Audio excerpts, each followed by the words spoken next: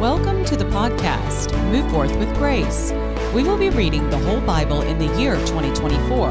This is such a perfect way to get into God's Word each day and to develop your own relationship with God our Father through His Son, Jesus Christ.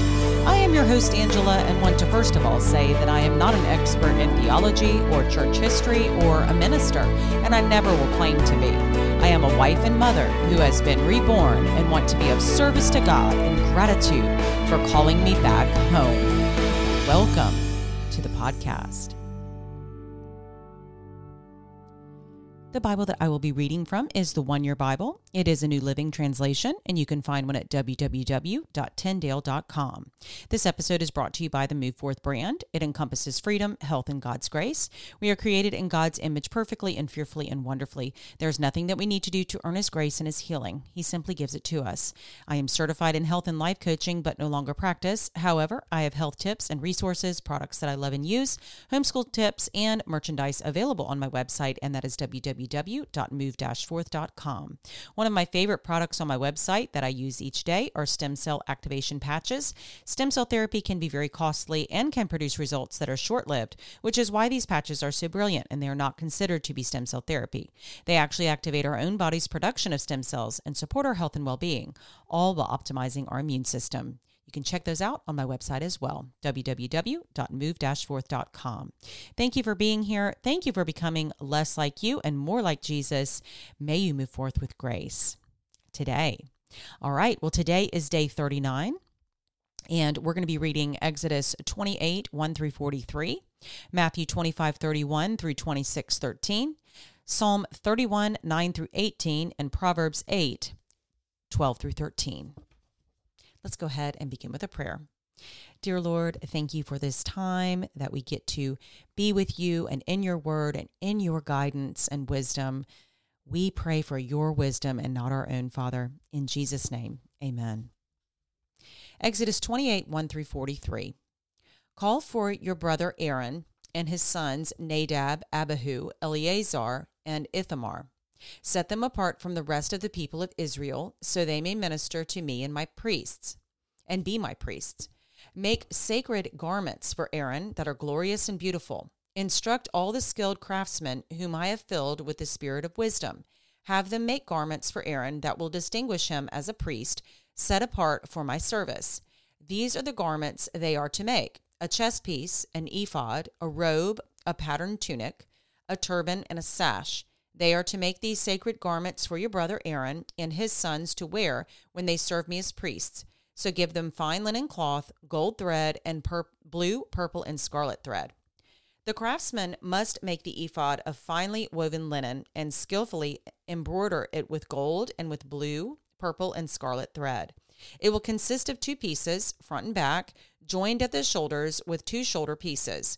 The decorative sash will be made of the same materials, finely woven linen, embroidered with gold and with blue, purple, and scarlet thread. Take 2 onyx stones and engrave on them the names of the tribes of Israel. 6 names will be on each stone, arranged in the order of the births of the original sons of Israel. Engrave these names on the 2 stones in the same way a jeweler engraves a seal. Then mount the stones in settings of gold filigree. Fasten the 2 stones on the shoulder pieces of the ephod as a reminder that Aaron represents the people of Israel. Aaron will carry these names on his shoulders as a constant reminder whenever he goes before the Lord. Make the settings of gold filigree, then braid 2 cords of pure gold and attach them to the filigree settings on the shoulders of the ephod. Then, with great skill and care, make a chest piece to be worn for seeking a decision from God. Make it to match the ephod using finely woven linen embroidered with gold and with blue, purple, and scarlet thread. Make the chest piece of a single piece of cloth folded to form a pouch 9 inches square. Mount 4 rows of gemstones on it. The first row will contain a red carnelian, a pale green peridot, and an emerald. The second row will contain a turquoise, a blue lapis lazuli, and a white moonstone. The third row will contain an orange jacinth, an agate, and a purple amethyst. The fourth row will contain a blue-green beryl, an onyx, and a green jasper. All these stones will be set in gold filigree. Each stone will represent one of the 12 sons of Israel, and the name of that tribe will be engraved on it like a seal. To attach the chest piece to the ephod, make braided cords of pure gold thread. Then make 2 gold rings and attach them to the top corners of the chest piece. Tie the 2 gold cords to the 2 rings on the chest piece. Tie the other ends of the cords to the gold settings on the shoulder pieces of the ephod. Then make 2 more gold rings and attach them to the inside edges of the chest piece next to the ephod, and make 2 more gold rings and attach them to the front of the ephod below the shoulder pieces, just above the knot or the decorative sash is fastened to the ephod. Then attach the bottom rings of the chest piece to the rings on the ephod with blue cords. This will hold the chest piece securely to the ephod above the decorative sash. In this way, Aaron will carry the names of the tribes of Israel on the sacred chest piece over his heart when he goes into the holy place. This will be a continual reminder that he represents the people when he comes before the Lord. Insert the Urim and the Thummim into the sacred chest piece, so they will be carried over Aaron's heart when he goes into the Lord's presence. In this way, Aaron will always carry over his heart the objects used to determine the Lord's will for his people whenever he goes in before the Lord. Make the robe that is worn with the ephod from a single piece of blue cloth with an opening for Aaron's head in the middle of it. Reinforce the opening with a woven collar so it will not tear. Make pomegranates out of blue, purple, and scarlet yarn and attach them to the hem of the robe with gold bells between them. The gold bells and pomegranates are to alternate all around the hem. Aaron will wear this robe whenever he ministers before the Lord, and the bells will tinkle as he goes in and out of the Lord's presence in the holy place. If he wears it, he will not die. Next, make a medallion of pure gold and engrave it like a seal with these words, Holy to the Lord. Attach the medallion with the blue cord in the front of Aaron's turban, where it must remain. Aaron must wear it on his forehead, so he may take on himself any guilt of the people of Israel when they consecrate their sacred offerings. He must always wear it on his forehead, so the Lord will accept the people. Weave Aaron's patterned tunic from the fine linen cloth. Fashion the turban from this linen as well. Also, make a sash and decorate it with colorful embroidery. For Aaron's sons, make tunics, sashes, and special head coverings that are glorious and beautiful. Clothe your brother Aaron and his sons with these garments, and then anoint and ordain them. Consecrate them so they can serve as my priests. Also make linen undergarments for them to be worn next to their bodies, reaching from their hips to their thighs. These must be worn whenever Aaron and his sons enter the tabernacle or approach the altar in the holy place to perform their priestly duties. Then they will not incur guilt and die. This is permanent law for Aaron and all his descendants after him. Matthew 25:31 through 26:13. But when the Son of Man comes in his glory and all the angels with him, then he will sit upon his glorious throne. All the nations will be gathered in his presence, and he will separate the people as a shepherd separates the sheep from the goats. He will place the sheep at his right hand and the goats at his left. Then the king will say to those on his right, Come, you who are blessed by my Father, inherit the kingdom prepared for you from the creation of the world. For I was hungry, and you fed me. I was thirsty, and you gave me a drink. I was a stranger, and you invited me into your home. I was naked, and you gave me clothing. I was sick, and you cared for me. I was in prison, and you visited me. Then these righteous ones will reply, Lord, when did we ever see you hungry and feed you, or thirsty and give you something to drink, or a stranger and show you hospitality, or naked and give you clothing? When did we ever see you sick or in prison and visit you? And the king will say, I tell you the truth. When you did it to one of the least of these, my brothers and sisters, you were doing it to me. Then the king will turn to those on the left and say, Away with you, you cursed ones, into the eternal fire prepared for the devil and his demons. For I was hungry, and you didn't feed me. I was thirsty, and you didn't give me a drink. I was a stranger, and you didn't invite me into your home. I was naked, and you didn't give me clothing. I was sick and in prison, and you didn't visit me. Then they will reply, Lord, when did we ever see you hungry or thirsty or a stranger or naked, or sick, or in prison, and not help you? And he will answer, I tell you the truth. When you refuse to help the least of these, my brothers and sisters, you are refusing to help me. And they will go away into eternal punishment, but the righteous will go into eternal life. When Jesus had finished saying all these things, he said to his disciples, As you know, Passover begins in 2 days, and the Son of Man will be handed over to be crucified. At that same time, the leading priests and elders were meeting at the residence of Caiaphas, the high priest, plotting how to capture Jesus secretly and kill him. But not during the Passover celebration. They agreed, or the people may riot. Meanwhile, Jesus was in Bethany at the home of Simon, a man who had previously had leprosy. While he was eating, a woman came in with a beautiful alabaster jar of expensive perfume and poured it over his head. The disciples were indignant when they saw this. What a waste, they said. It could have been sold for a high price and the money given to the poor. But Jesus, aware of this, replied, Why criticize this woman for doing such a good thing to me? You will always have the poor among you, but you will not always have me. She has poured this perfume on me to prepare my body for burial. I tell you the truth, wherever the good news is preached throughout the world, this woman's deed will be remembered and discussed. Psalm 31, 9 through 18. Have mercy on me, Lord, for I am in distress. Tears blur my eyes. My body and soul are withering away. I am dying from grief. My years are shortened by sadness. Sin has drained my strength. I am wasting away from within. I am scorned by all my enemies and despised by my neighbors. Even my friends are afraid to come near me. When they see me on the street, they run the other way. I am ignored as if I were dead, as if I were a broken pot. I have heard the many rumors about me, and I am surrounded by terror. My enemies conspire against me, plotting to take my life. But I am trusting you, O Lord, saying, You are my God. My future is in your hands. Rescue me from those who hunt me down relentlessly. Let your favor shine on your servant. In your unfailing love, rescue me. Don't let me be disgraced, O Lord, for I call out to you for help. Let the wicked be disgraced. Let them lie silent in the grave. Silence their lying lips, those proud and arrogant lips that accuse the godly. Proverbs 8, 12 through 13. I, wisdom, live together with good judgment. I know where to discover knowledge and discernment.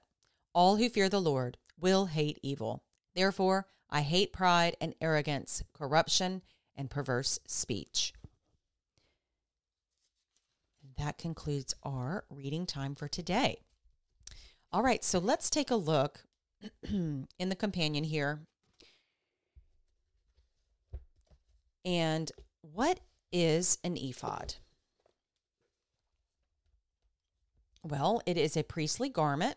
It was a close-fitting outer vest that generally extended down to the hips. The high priestly ephod was ornate with onyx stones and a lovely woven girdle. And in 28:30 over here in Exodus, a Urim and Thummim are mentioned. And what might that be? Okay, they signify lights and perfections. What they looked like is not known. They were perhaps 2 gemstones located in the breastplate of the high priest.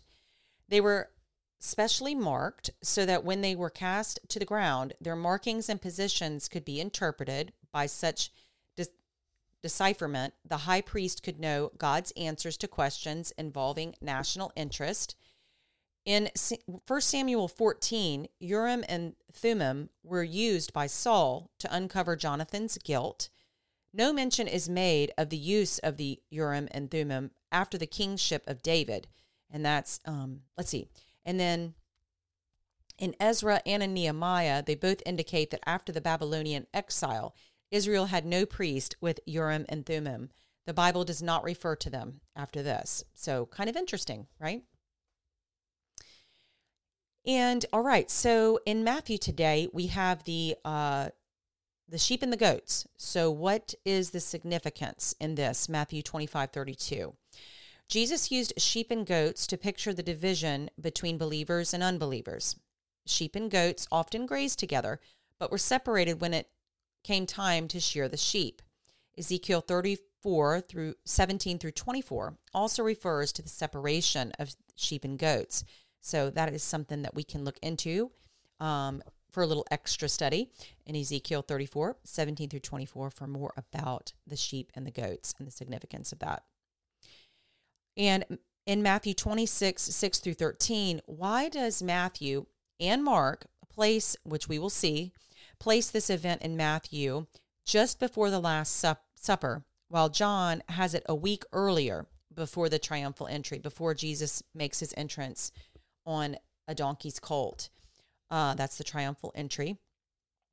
And so they are located in different places.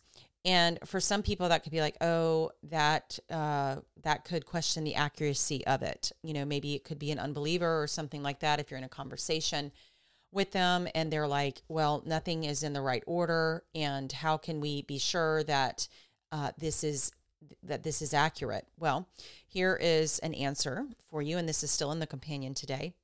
Of the three, John places this event in the most likely chronological order, and that's in John 12, 3 through 8. We must remember that the main purpose of the gospel writers was to give an accurate record of Jesus' message, not to present an exact chronological account of his life. Matthew and Mark may have chosen to place this event here to contrast the complete devotion of Mary with the betrayal of Judas, the next event they record in their gospels. So in here, it's referring to the alabaster jar. And that was Mary I believe it's from Mary and Martha, the sisters, and their brothers Lazarus, who Jesus raised from the dead. But she, sat at Jesus' feet, and Martha was getting everything ready. And, nobody wants to be a Martha, right?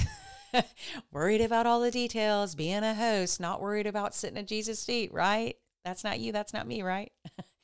But she broke this jar of very expensive perfume, and the disciples were like, whoa, hold up. What are you doing? That could have been sold, and we could have given money to the poor. And as Jesus said, as the good news is preached throughout the world, this instance right here will be remembered and discussed, and we're discussing it and remembering it today, which is really cool. But she was preparing his body for burial. And again, it was hard for the disciples to hear what Jesus was saying, that he was going to die. They just really had a hard time hearing that, and even remotely understanding that of what he was saying. And so that is the event that they are referring to here. And today, over in our psalm, in verses 14 through 15, in saying, this is in my Life Application Study Bible, in saying, my future is in your hands, David was expressing his belief that all of life's circumstances are under God's control. Knowing that God loves and cares for us enables us to keep steady in our faith regardless of our circumstances. It keeps us from sinning foolishly by taking matters into our own hands or resenting God's timetable. So whenever you're starting to feel like, things aren't going your way, and you want to try to control a lot of the things and situations, relationships, whatever that is around you, just take a breath and know that our future is in God's hands. Our lives are in God's hands. And truly, we can practice finding rest in that statement rather than overwhelm or uncertainty or, just any type of, I'm not okay with the unknown. We can actually really work toward practicing faith and trust in God's plan for our life. It's really a beautiful, beautiful practice for us to have. So let's go ahead and end with our prayer today. Dear Lord, thank you for helping us to find rest in your faith, your faithful promises. They are where we can take a breath, where we can rejuvenate and refresh when life gets crazy or overwhelming, or maybe even painful sometimes. And so help us to truly rest in what David says here. My future is in your hands, and help us to no longer look at that with uncertainty or with anxiety or overwhelm. Help us to really learn faith and trust in that truth. And we just thank you. We thank you for being in control because you sent us Jesus. You gave us salvation, a free gift of salvation by your grace. And we didn't do anything to earn it, nothing. And we just thank you for being in control. Jesus, thank you for being our Savior. Thank you for being willing to lay down your life for all of us and to save us from sin and death. We say this prayer in Jesus' name. Amen.